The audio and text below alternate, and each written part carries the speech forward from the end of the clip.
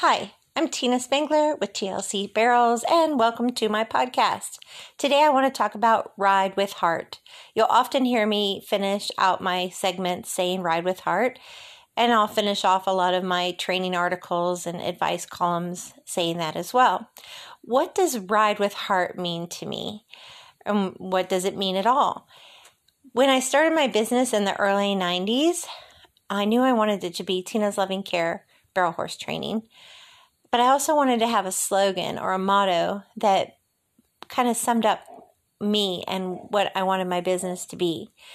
And for me, helping one horse, one rider be the best team they could be was my goal. But my slogan, Ride with Heart, meant to give everything you have inside and outside of the arena. 100% when you go down that alleyway, but also 100% when you're warming up, when you're practicing during the week, when you're preparing, as you're bonding and connecting with your horse and improving your performance. That was 100% giving your heart and riding with heart.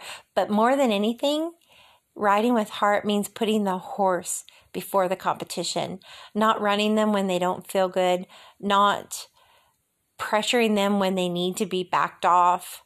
Putting the horse in front of the competition is definitely to ride with heart.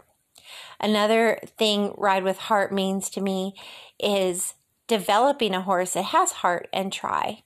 You can take heart right out of a horse by being too hard on them, too dominant, too overpressuring, expecting too much too soon.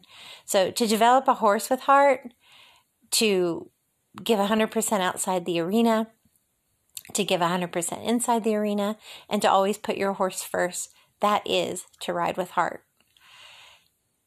There's another thing I've always said all the years before competing when I'd haul with friends or clients to barrel races, and I'd say, "Did you do your 3 Ps?" And they go, "With my 3 Ps, what is that?" I'd say, pray, puke, and pee. And they'd laugh. And, how barrel racers, we sometimes get ourselves nervous before we run because we're excited. We want to do well.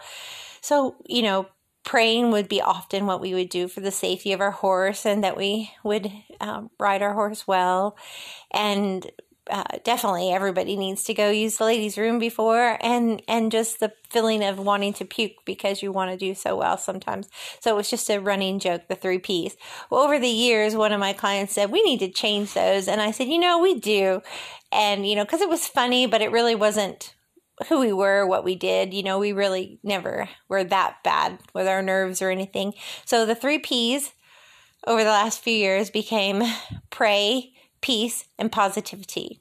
Those 3 things are actually the best 3 things you can do before competition: praying, having peace, and being positive.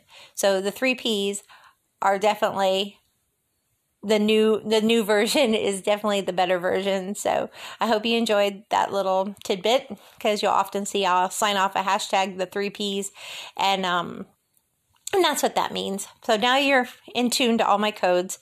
And thank you again. Ride with heart and 3 Ps. Can't even talk.